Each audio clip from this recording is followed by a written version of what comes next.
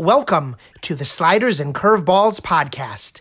My name is Mike, and I'm here with my son, Joseph. Together, we are learning sports one game at a time.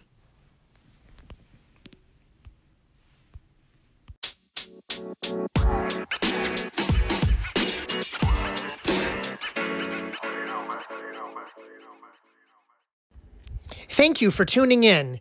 We have a very cool opportunity today. Welcome to the show. Yes, sir. It's rare you meet a person who spent their entire career making a living from one of our favorite sports, basketball.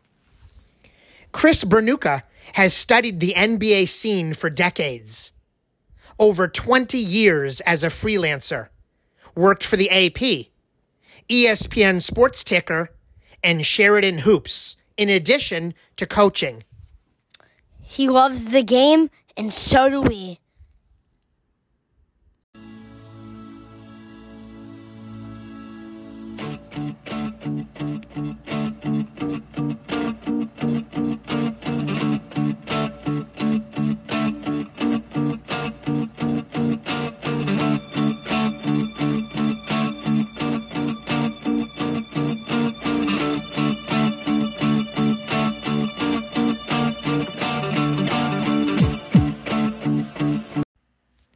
Hi, Chris. Welcome to the Sliders and Curveballs podcast. We're going to jump right in, and we thank you so much for being with us. In our humble opinion, the top 10 best players of all time, and in order, are Michael Jordan, LeBron James, Bill Russell, Kareem, Wilt Chamberlain, Kobe Bryant, Larry Bird, Magic Johnson, Stephen Curry, and Tim Duncan. Are we correct? Who would you replace? And who makes up that next group? Players 11 to 20. Is Shaq in there? Kevin Durant? Nowitzki? Maybe Dwayne Wade? Barkley? What are your thoughts? This is your first slider and curveball.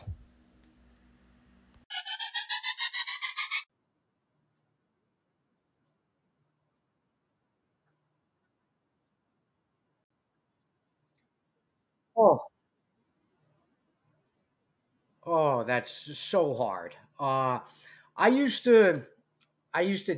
don't think this is a short conversation, so I'll try to be as brief as possible. I used to think that there was a magnificent seven, so to speak, that, and those seven were, and this was prior to LeBron entering the league. It was Wilt, Kareem, Russell, Bird, Magic, Jordan, and Oscar Robertson. And if one of those guys was the guy that you thought was the best player in NBA history, I wasn't going to argue with you. I thought anybody outside of the realm of that seven could not be in the argument for best player ever. Now, over time, things have changed. Initially, in my mind, LeBron has bumped Oscar Robertson out of there. I also used to believe that Wilt Chamberlain was the best player in the history of the game. And I no longer believe that. There's a lot of things that kind of play into that. And I actually saw Wilt play live as a youngster, a little bit younger than your son Joseph. But in terms of the order you have there, I think those 10 are correct. I don't know. I know for sure I would not have Kobe ahead of Magic and Bird. I know for sure that I would not have him there. Kobe was not an alpha for a long time, for a significant portion of his career. And I think all of the other guys in there were alphas for their entire career. You can make an argument that maybe Magic wasn't an alpha when he first came in, but he also won a championship as a rookie jumping center in a finals game. So that kind of answered the question right away.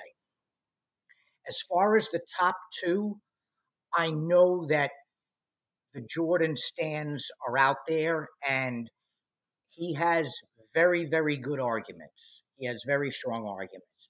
What I will say is this, to not go down that rabbit hole. LeBron is the better player. Jordan had the better career.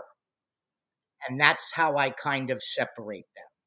And I don't think there's any argument to either one of those points. Jordan was 6-0 in the finals. He probably would have been 8-0 had he not retired. And that would have maybe fully clinched it for him. But he did walk away from the game, and then he came back. LeBron, I don't think anyone would argue, is a more complete player than Michael Jordan. LeBron is going to end up as the all-time leading scorer in NBA history.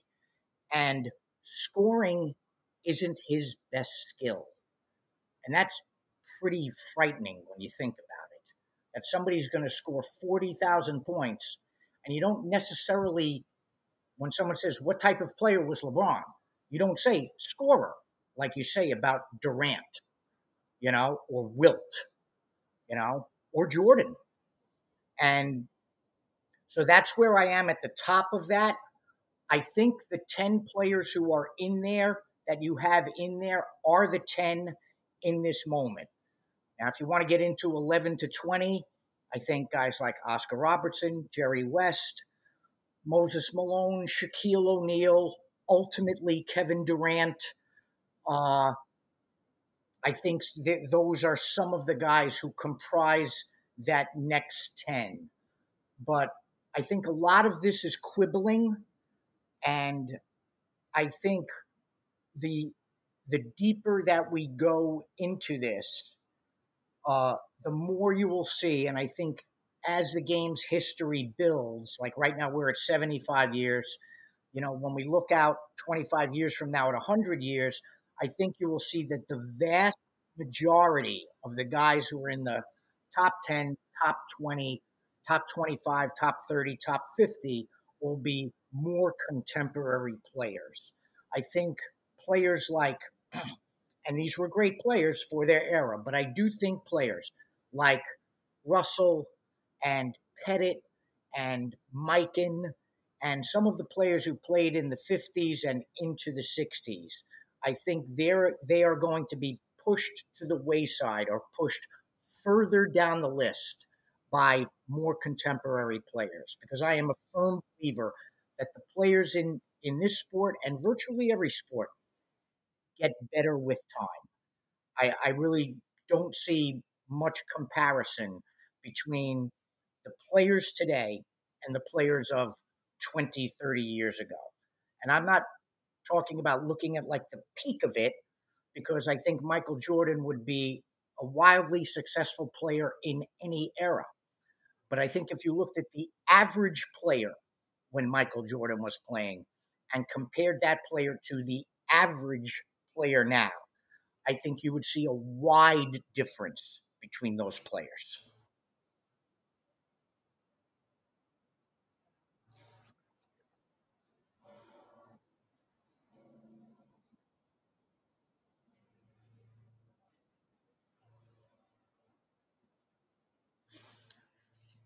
I think some of this comes. I think it's sometimes hard to remove personal preference.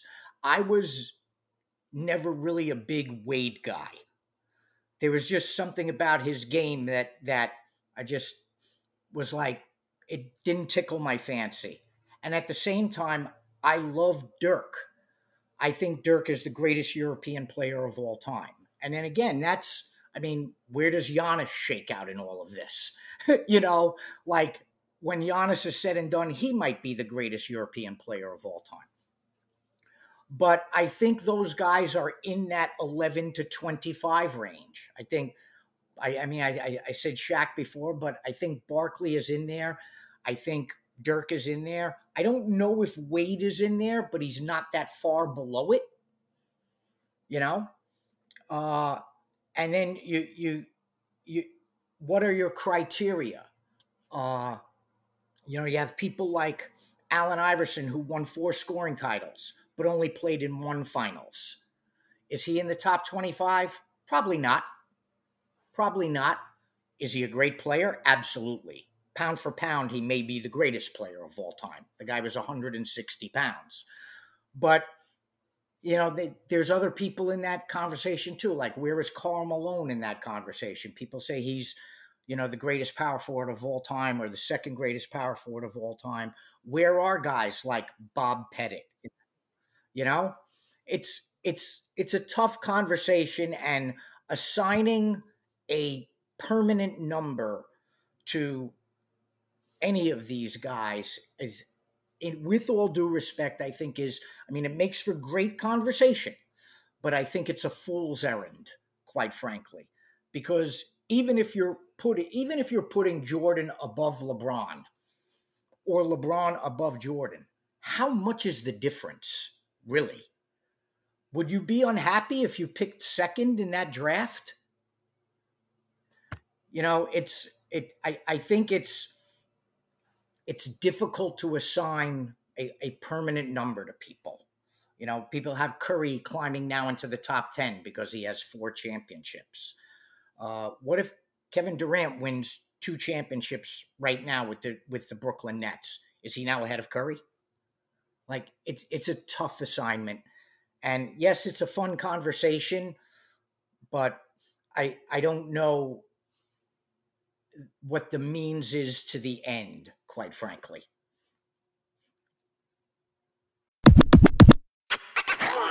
Before Joseph asks his question, I promised you guys a question, okay? And maybe when you guys air this podcast, you can have your listeners kind of consider this and we can give the answer at the end. I love it. All right? Who is the only NBA team never to play on Christmas? Okay, well, we're going to give that some thought. 6 or 7 teams just came to mind, but I'm going to keep it in the back of my mind. Will you hold it to the end, Joe?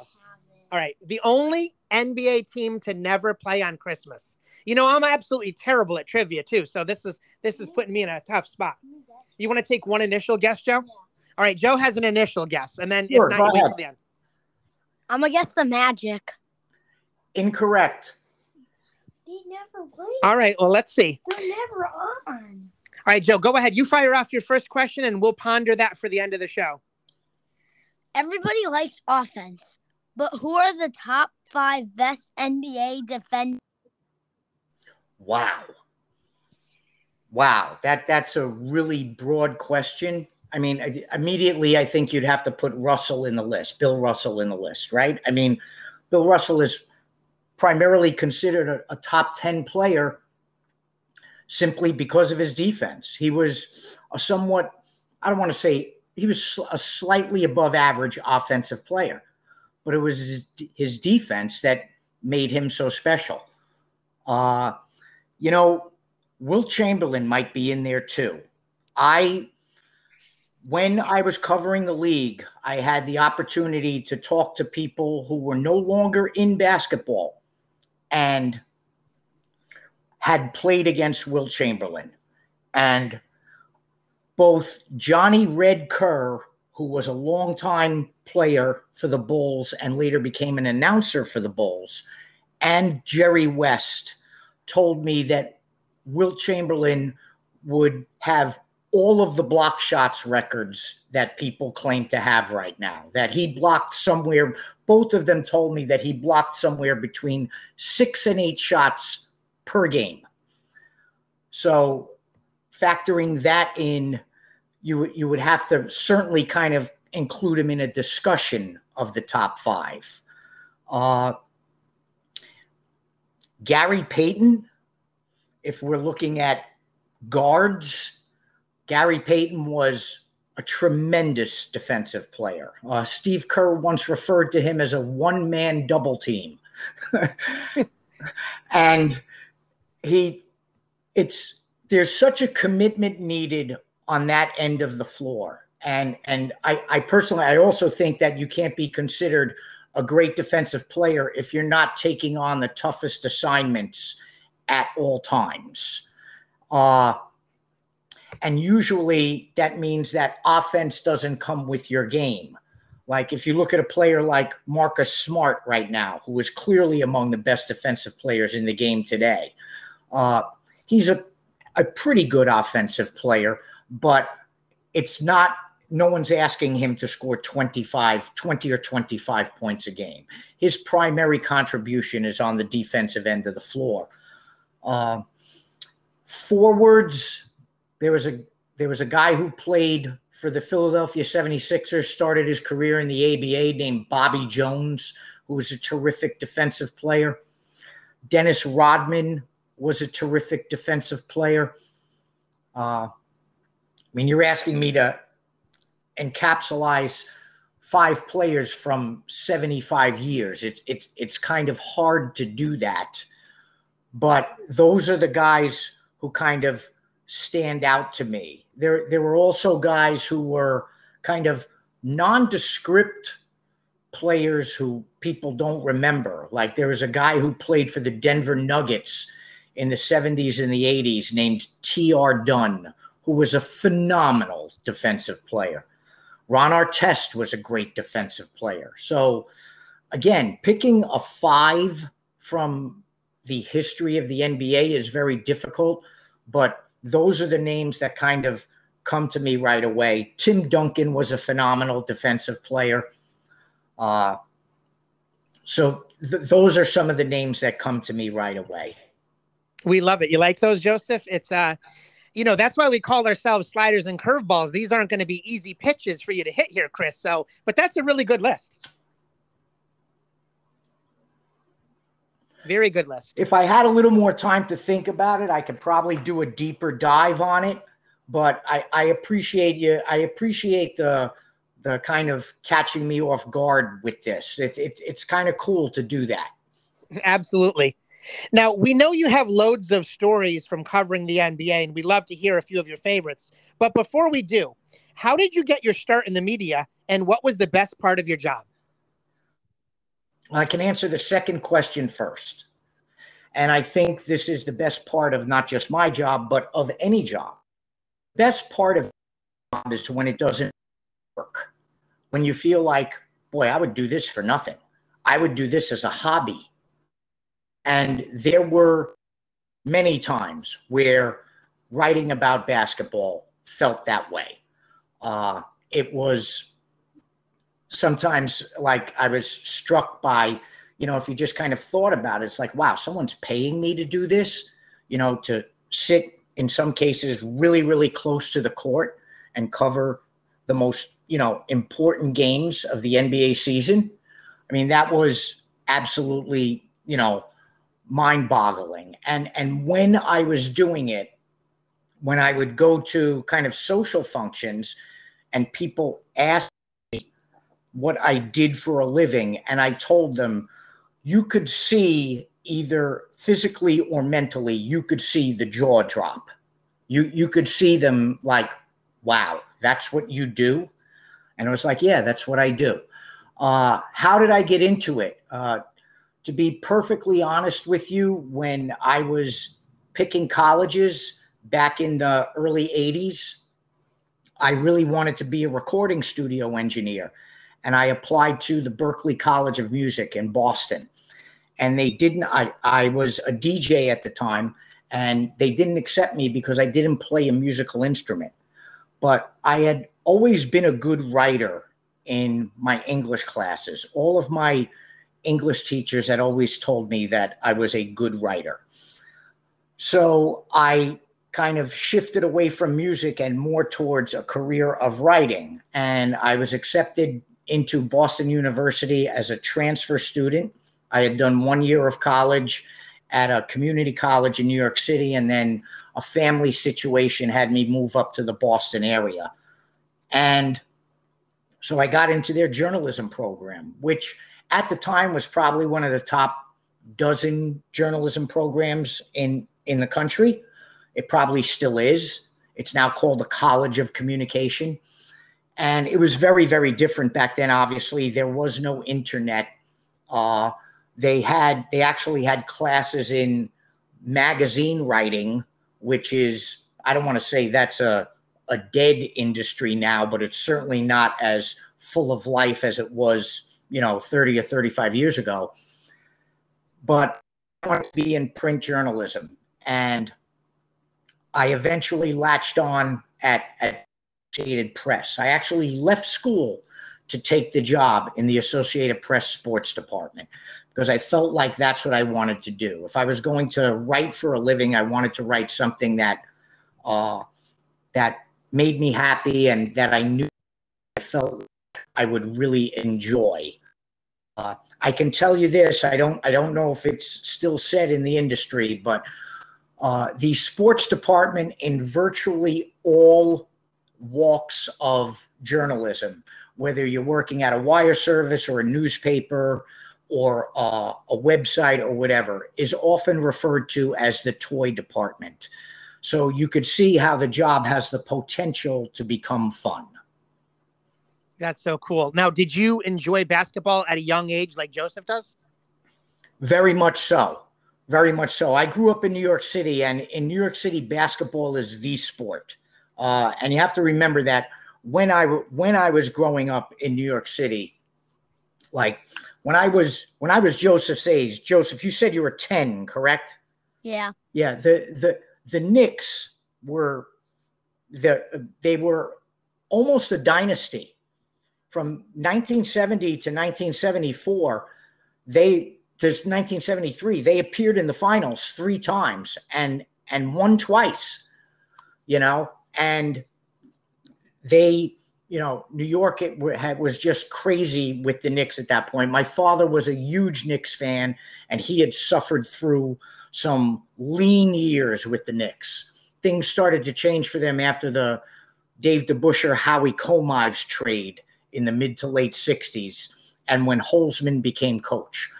And he was the one who kind of turned me on to basketball.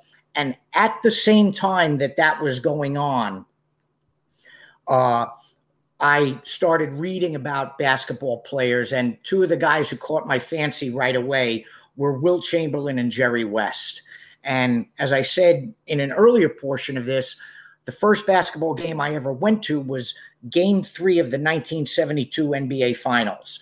So I actually saw live, although I don't have a visual memory of it, I actually saw Wilt, Jerry West, Dave DeBusschere, and Willis play live. And that was my introduction to live NBA basketball.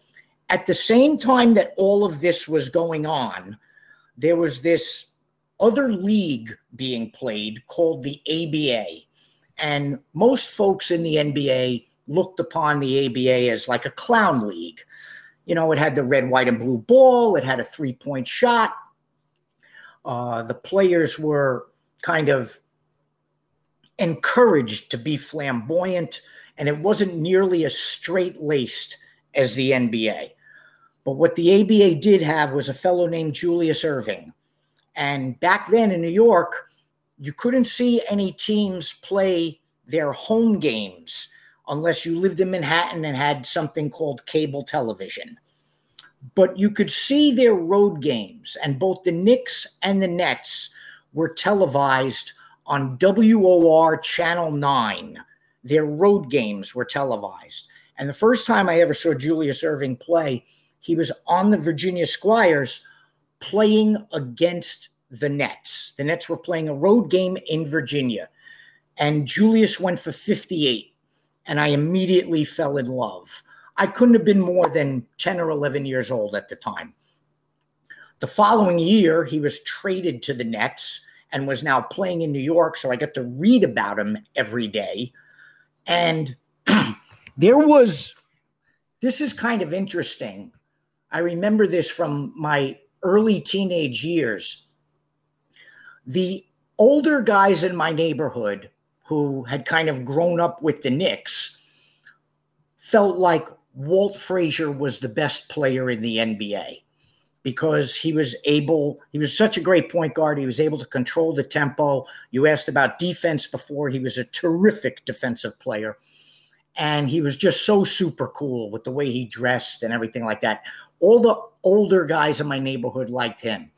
And the younger guys like me were kind of telling them, you think Walt Frazier's the best player in the NBA. He's not even the best player in New York. This guy, Julius Erving, is a better player than him. And it was, a fun argument that kind of went back and forth, and they were dismissive of us because we were younger and we hadn't been paying attention to the game as long. But, Julius Erving was the reason for the NBA-ABA merger, because the powers that be at the NBA had to acknowledge in the mid-'70s, look, we have a league here that's struggling financially, and we're in a bidding war with this other league over here, the ABA, and we have to admit that the best player in basketball plays in that other league. And while you could argue that at the time, Kareem was obviously in his prime in the mid-'70s. Anybody who knew about basketball knew how good Julius Erving was. And as soon as he came into the NBA, he and several other ABA players kind of proved it. I'll give you a statistic, okay? The NBA merger took place before the 76-77 season, okay? That year's All-Star game had 24 players. 10 of them began their careers in the ABA. So there were obviously some pretty good players over there. And that's what kind of, when Erving came into the league, the Nets had to sell him to the Sixers. And because they needed the $3 million entry fee to get into the league, they had to pay territorial rights to the Knicks to get into the league, because they were hypothetically taking away some of the Knicks fan base, and the Knicks needed to be reimbursed for that. And Julius Erving was then given a 5-year, $3 million contract by the Philadelphia 76ers. So people started calling him the $6 million man, based on a popular TV show around that time that starred Lee Majors. And he couldn't wear number 32 for Philadelphia because that's what number he wore in Virginia and New York. But because Billy Cunningham had worn that number and it was retired. So he changed his number to 6, kind of to mirror the $6 million man. And I've always been more of a player guy than a team guy, but that's where basketball really kind of took off for me. In the early 70s, with the tail end of the careers of some of these guys, some of them began their careers in the 50s, and then like the new guard coming in from the ABA. Another guy I really liked from back then, and I was really happy to see him added to the top 75, was Bob McAdoo, who was an absolutely fantastic scorer. Bob McAdoo in his prime was probably among the top 6 or 7 pure scorers in the history of the game. Well, Joseph, you're probably not going to be knowledgeable about this, Chris, because I'm going to guess that you're not an avid video game player. But Joseph, he plays this NBA 2K game, and he knows Dr. J from that game. He's so great in the game that we actually have a rule that you can't be Dr. J. That's how good he is in the game. Wow. And now I can tell you a video game story about Dr. J, okay? You guys are familiar. Is NBA 2K made by EA Sports? Joseph's better at probably that question than me. No. Okay, well, there's a video company out there called EA Sports. Their commercials used to say EA Sports. It's in the game. Do you know what EA stands for? No. It stands for Electronic Arts. Okay, so way back in the beginning of video games, EA Sports developed a basketball video game called Julius Erving versus Larry Bird 1-on-1. Okay, and they made a poster to go with the release of the game. And my father was working for a department store chain in the New England area called Lechmere. I don't know how long you guys have lived in Connecticut. They had several stores I think they had one store in Connecticut, but they had stores in New Hampshire, Massachusetts, Rhode Island. And Larry Bird came into one of the stores to sign posters as a way to kind of, boost sales for the game. And my father brought home the poster signed by Larry Bird. Now, Julius Erving is also on the poster. A couple of years later, when I was in my senior year of college, I had a roommate. His name was Guy Zucker. He was from Israel, and he was covering basketball for Israeli radio while going to Boston University. He ultimately became a player agent, and the big names that he represents a lot of players in Europe, but the big American NBA player names that he represented were Marcin Gortat. I don't know if you remember him, the guy they called the Polish Hammer. He used to be a backup to Dwight Howard in Orlando. Yes. And a Swedish player named Thabo Sefolosha. And so he represented those two guys. I've kind of lost touch with him, but he had an NBA league-wide media pass, and he would go to all the Celtics games. And I gave him the poster to bring to a Celtics-Sixers game that I attended as a fan. I was not a member of the media at that point. I was still kind of a college student. And he got Julius Erving's signature on that poster. So now framed in my bedroom is a poster of Larry Bird and Julius Erving, and both of their signatures are on the poster. That's fantastic. And yes, I remember Lechmere. I was probably too busy running around Bradley's at the time. There you go. I do remember it. Joseph, why don't you fire off your second question here? Where will LeBron James end his career, and will he be the first dad to ever play with his son? I have, Joseph, that's a good question. I think the short answer to that question is wherever his son winds up. And I have learned to never, ever doubt anything that LeBron James says or does on the floor. I understand that he's 4-6 in finals. I get that. People like to hold that against him, and I just think, getting to the finals. If you think about all of the players, all of the great, great players, what we were talking about before, guys in the 11 to 25 range. We didn't mention Patrick Ewing, who is a phenomenal basketball player. He's truly one of the all-time greats. And he never won a championship and only made it to 2 finals. One of those he was injured for. Jerry West was 1-8 in NBA finals. So I think people are too hard on LeBron for that. But from what he's done on the court, where there were times where you just looked and said, how did he carry that team to the finals? I mean, the first time he did it was in 2007 when he was a relative babe in the woods. He couldn't have been more than 22 years old. And then he did it again in 2018 with that Cleveland team.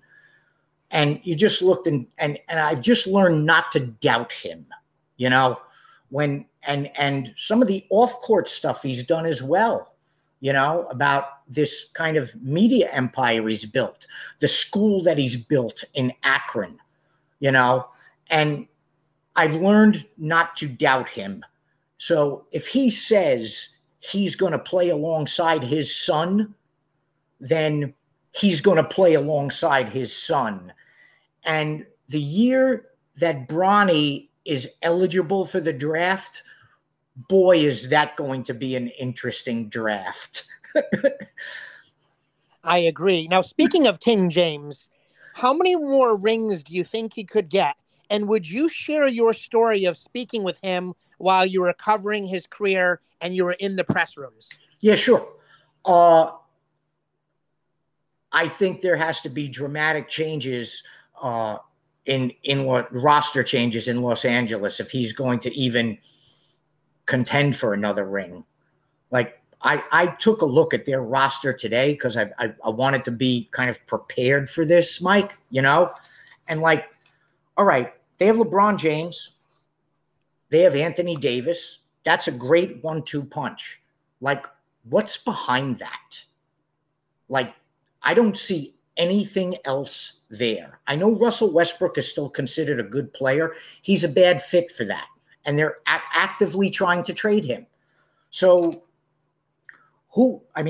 are people really convinced that Kent Bazemore, Juan Toscano Anderson, Wayne Ellington, Kendrick Nunn, Austin Reeves, are people really convinced that those are the guys that can comprise a championship team? I mean, that's not enough depth to contend in the West or in the NBA. And I think he's just going to be spinning his wheels here unless the Lakers do something dramatic, like figure out a way to pry Kyrie Irving away from Brooklyn. To answer the second part of your question, the best interaction I ever had with him, first of all, in the 2007 finals, I was astounded that before the games, he was talking to the media. Like, you don't know how many players in that era and specifically stars just used to tell the media, I don't talk before games.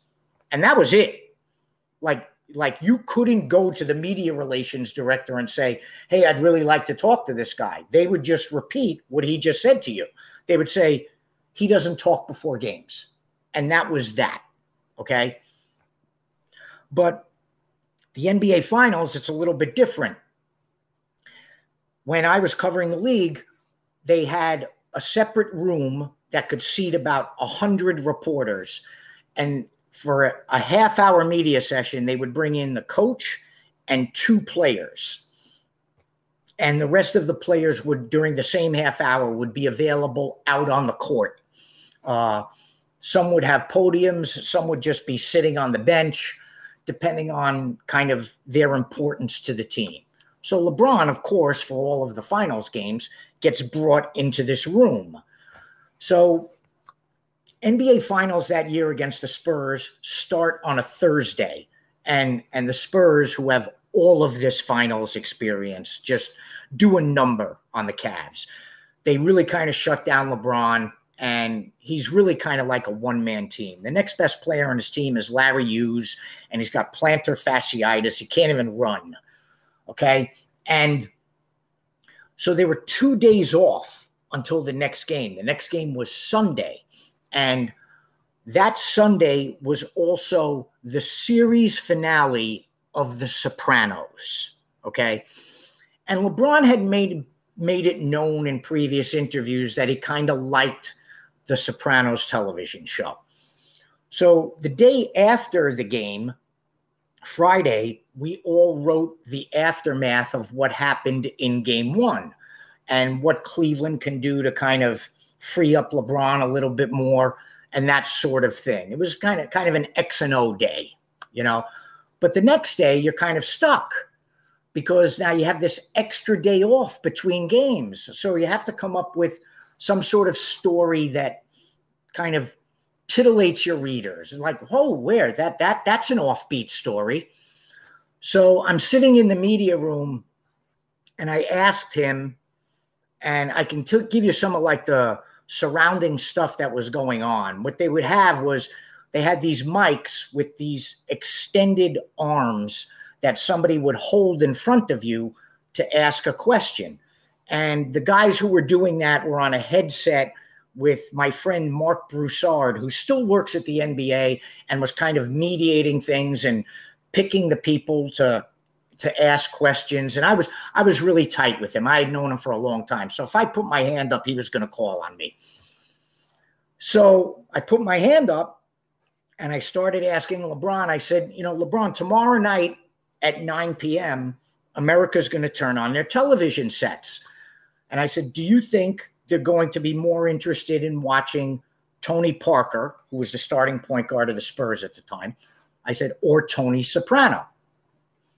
And while I was asking that question, Broussard told me later that one of the guys who was on the headsets for the NBA said, what kind of question is that? Where is he going with this?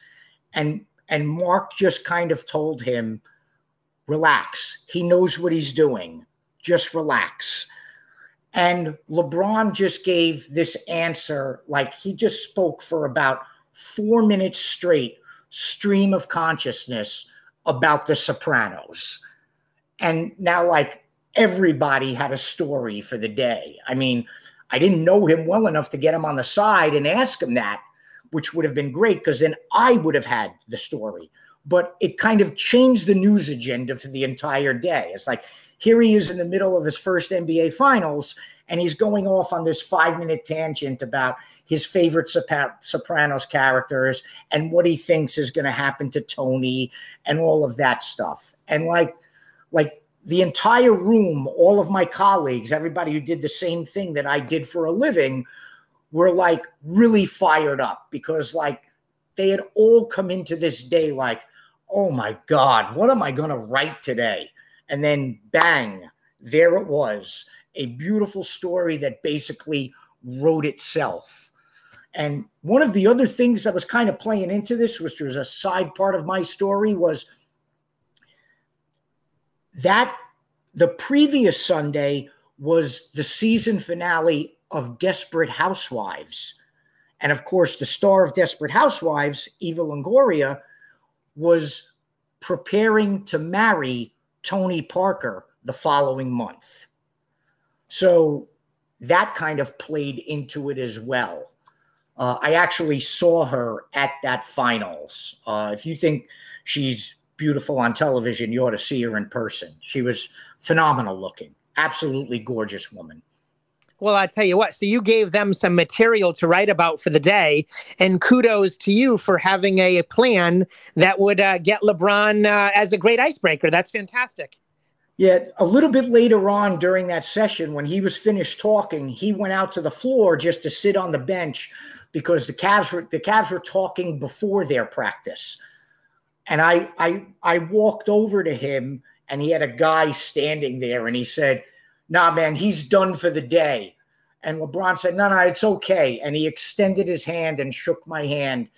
And I just said to him, I said, "Thanks, man. You made my job really easy today." And then I said to him, my favorite show on HBO was The Wire. And he looked at me and he goes, "Yeah, that's Melo's show. He tells me I got to start watching that." And that was like the only cool interaction I've ever had with LeBron James. Well, that's great. Here's another one about another big superstar. How many more rings could the Lakers have won if Kobe and Shaq stayed together? And what's your best memories of that duo? Oh, that's a tough question. I think they could have had a couple more. I mean, they legitimately got beat in 2003 by the Spurs. So it wouldn't have been this run of 6 or 7 in a row. And in 2004, they added Karl Malone and Gary Payton to a team that already included Shaq, Kobe, Derek Fisher, Rick Fox. And they just imploded in that finals. That was ultimately the beginning of the end because Kobe was tired of playing in Shaq's shadow. He felt like he was a true alpha, and ultimately he proved that he was. But they probably, if they were able to kind of put egos aside and take turns being the alpha, I don't know that in that their biggest competition in the middle of the 2000s would have come from the Spurs in the Western Conference semifinals or finals. I don't think there was an East team that had enough to take them down. Certainly not if they were on all cylinders, the Pistons. As deep as that Pistons team was, I don't know that they were better than that Lakers team. And then the Heat team that dethroned the Pistons in the East, I don't know that they had enough either. And Shaq, when he wanted to, was an unstoppable force at that time. There was no answer for him. But you asked about an interaction like in covering that team. I guess I covered 4 finals that they were in. 2000 through 2002, and then 2004 against the Pistons. In 2000, excuse me, you have to remember, like, that was the first year, the 99-2000 season was the first year that Phil Jackson was there. And everybody thought that Phil Jackson was going to come in and use his Zen stuff and kind of calm everything down between Shaq and Kobe and get them all to play the triangle offense and kumbaya and all that stuff. And the truth of the matter is they were about 10 minutes away from blowing a 3-1 lead in the Western Conference Finals and losing to the Portland Trail Blazers, which is one of the unbelievable choke jobs in the history of the NBA. The Blazers had that game and that series and gave it away. But the Lakers rally to win that game, and they go on to the NBA Finals, and they're playing the Indiana Pacers.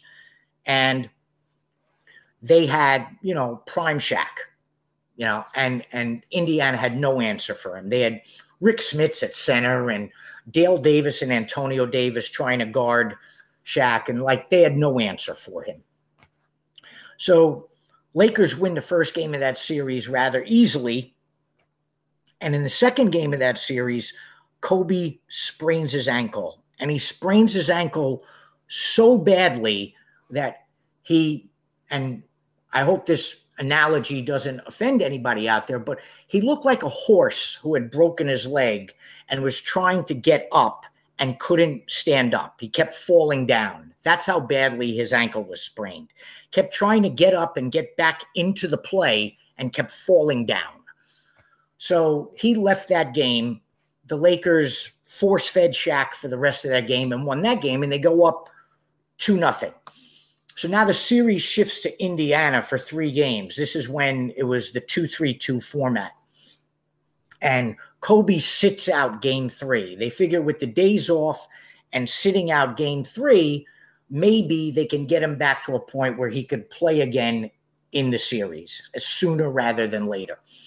So with Kobe sitting out and Indiana fired up with the fact that they're back home, they win game 3.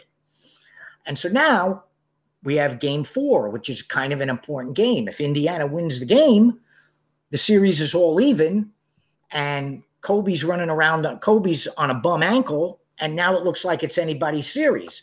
If the Lakers win the game, then it's 3-1, and there's no way that the Lakers are going to lose 3 in a row to the Pacers.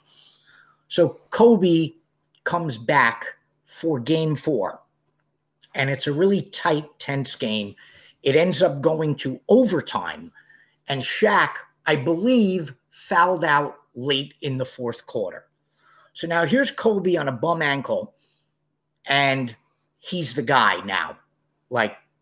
They can't throw the ball to Shaq anymore. Shaq has fouled out, and he's the guy, and he just takes over in overtime. He was so clearly the best player on the floor, and he just took the game over and kind of willed the Lakers to an overtime victory, making pull-up jump shots, drawing fouls and getting to the line, grabbing key rebounds. He was clearly an alpha. So the next day is a day off, and Kobe's still receiving treatment for the ankle. He comes into the media room, speaks his piece, and then goes off to get treatment. And he walks down this back corridor with the Lakers media relations guy, a guy named John Black. And he's headed to a room to get electric stimulation on his ankle. And I was walking down that back corridor as well, and because I was headed out to the court. And I walked past him, and I just kind of walked with him for a little bit. It was just me, him, and this guy, John Black. And I said to Kobe, I said, you know what they're saying out there, right? And he said, who? And I said, the media. And he said, what are they saying? And I told him that what they're saying was last night was the night that you finally emerged from Shaq's shadow, that you don't have to play in his shadow anymore. And he just kind of looked at me and gave me like that sly smile that he used to give people and said, I hope so. And like, if you think about where his career went after that, like it probably told him too that, you know what? Yeah, I'm good enough. I can carry a team. And probably that ultimately led to the breakup of that Lakers team because, you know, Shaq was winning championships and spending the offseason getting overweight and asking for contract extensions. And Kobe, I mean, his work ethic is second to none. And he would look at Shaq and kind of say, you know, why is this guy on a par with me? I'm the one who's putting in all the hard work. I'm the one dedicated to my craft. And he was kind of right, to be honest with you. But I think that game was kind of the moment where everybody realized this guy's not a number two. He's a number one. He just hasn't had the chance to show it yet. And I thought it was interesting that he said, I hope so, because you could tell that somewhere in the recesses of his mind, that was a goal of his. Well, Chris, so you could be indirectly credited with either the breakup of the Lakers or the beginning of the birth of Mamba mentality. If you want to look at it that way, of course, he could come out and shoot 0 for 6 in the overtime and we have an entirely different story. But I do think that was the moment in Kobe's career where it kind of shifted, where like, I'm not playing second banana to anybody. You know, that's great.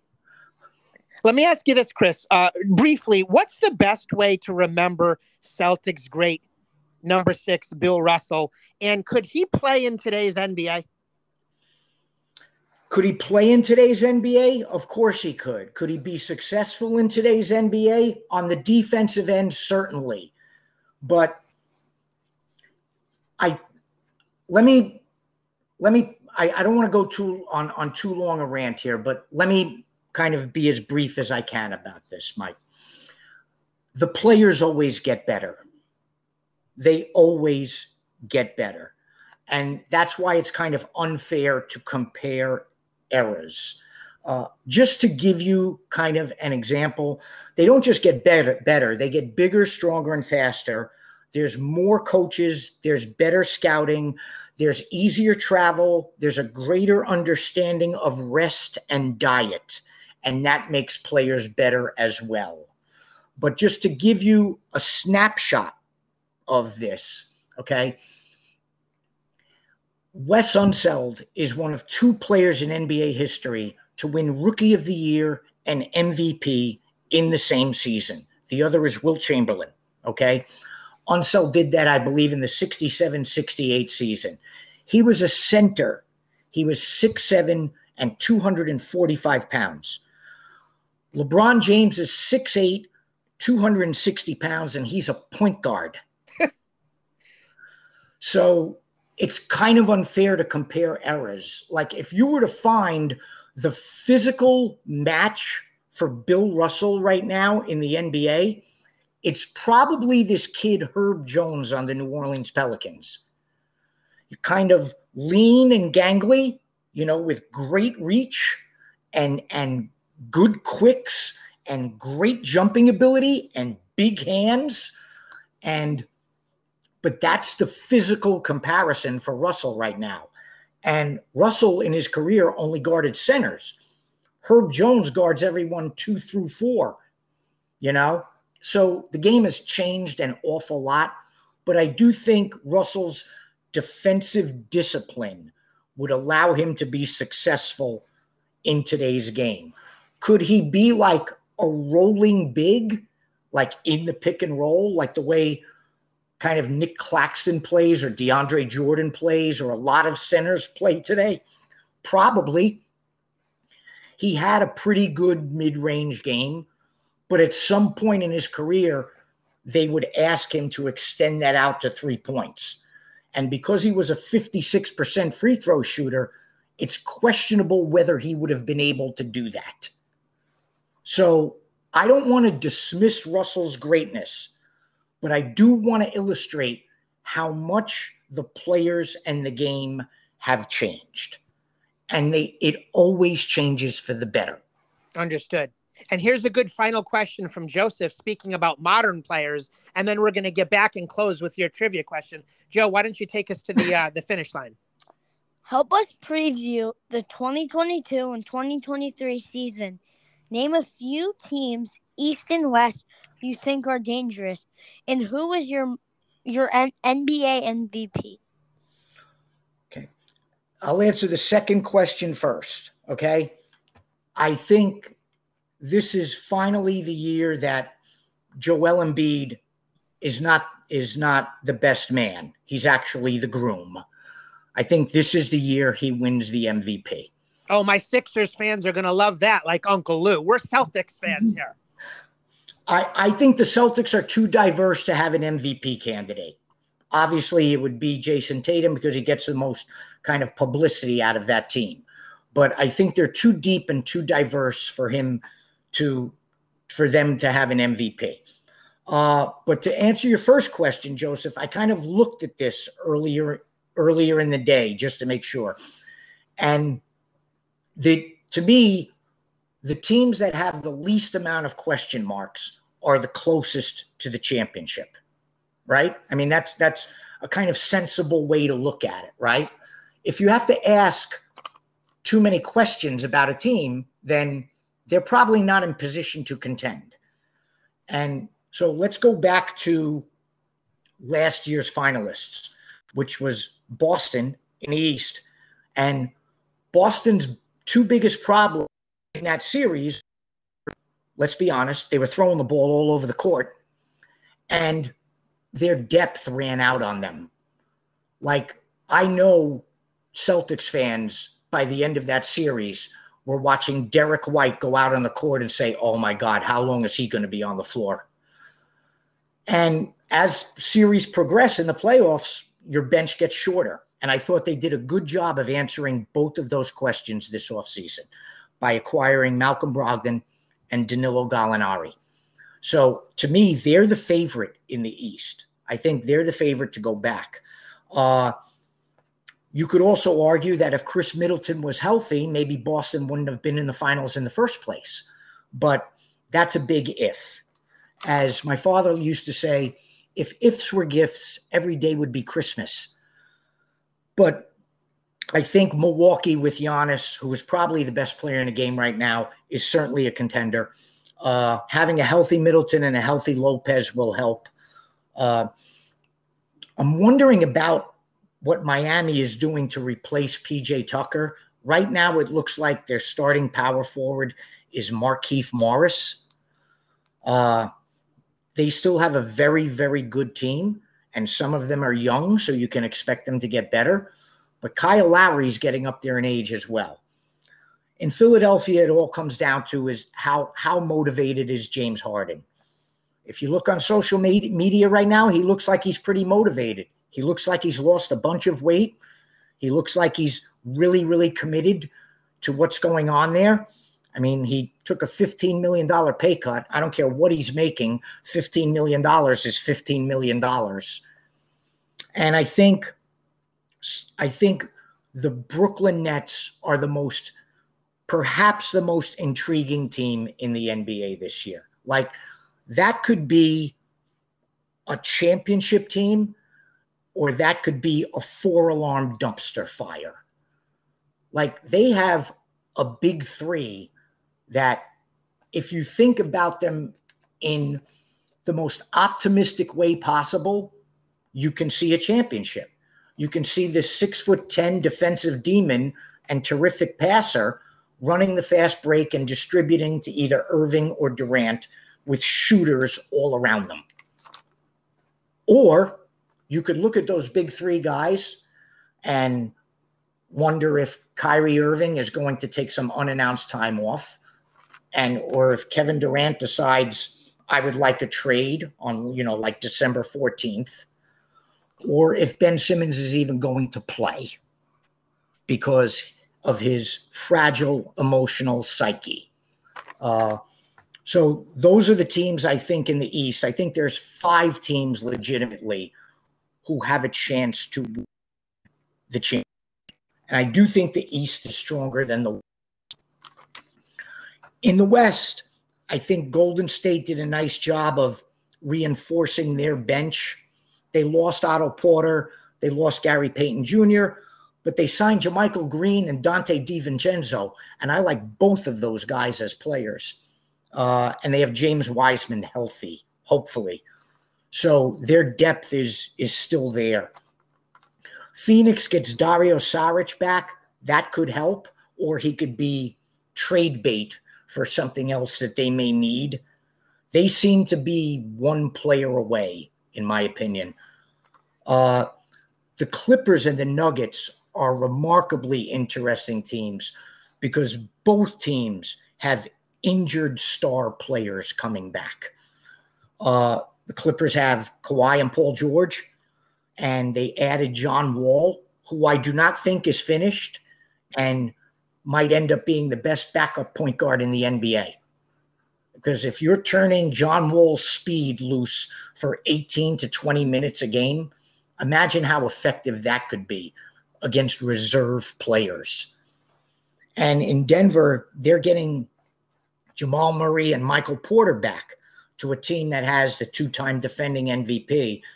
And I think they have a kind of really good player in the weeds right now in this kid, Bones Highland. I think he's got a chance to be a really good player. And Kentavious Caldwell-Pope is definitely going to help them on the defensive end. Their guard situation last year, especially without Murray, was questionable defensively. And Jokic is not the best rim protector in the whole world.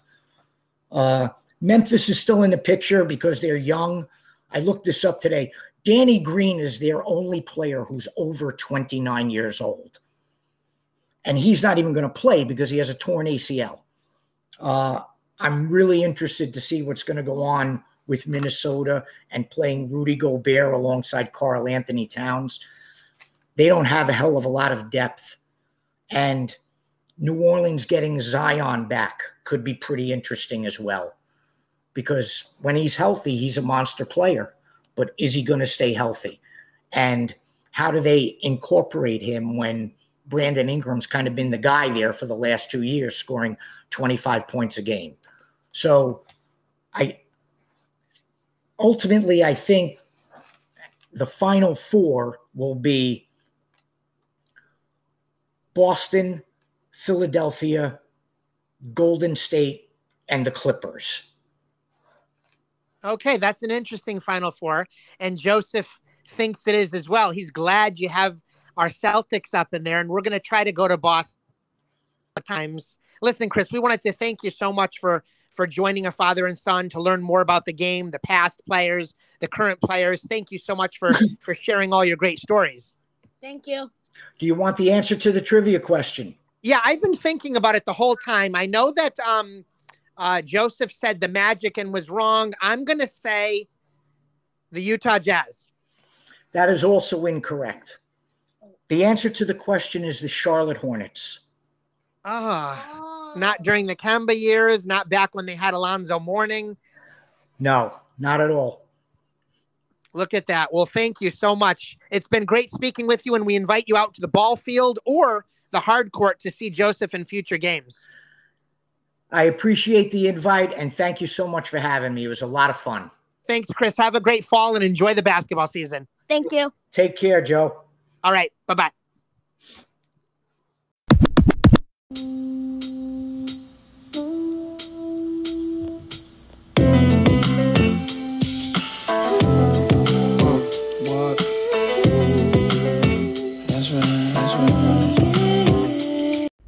Hey, that was awesome, Joseph, being able to hear about all different eras of basketball players from the past and current. I hope you enjoyed it. And son, I want to wish you luck in middle school this year. You're starting fall ball. You had your first practice today, and you continue to work on your basketball game weekly in the driveway. And listen, we're going to do something special. We want to give away a Paul Jenis Game Within the Game Topps card again. But we didn't do a pre-pitch us a question email. So what we're going to do is, we always wonder, with the thousands of people that listen to the podcast, who's the first person who presses play? Are they in Connecticut? Are they in the United States? Are they overseas? Are they from our NBA message boards, from Facebook, from Twitter, from our UConn fans, the Boneyard? So if you're the first person, or you think you are, that listens to the podcast, we have a word of the day. Send me the word of the day in social media, or email me, or text me, or DM me. And if you get it right and you were the first person to listen to this episode, we're going to send you a fantastic custom card. Joseph, what's the word going to be for our fans for this episode? The word is crossover. Well, I hope you had a good time, son. I love you. Love you too.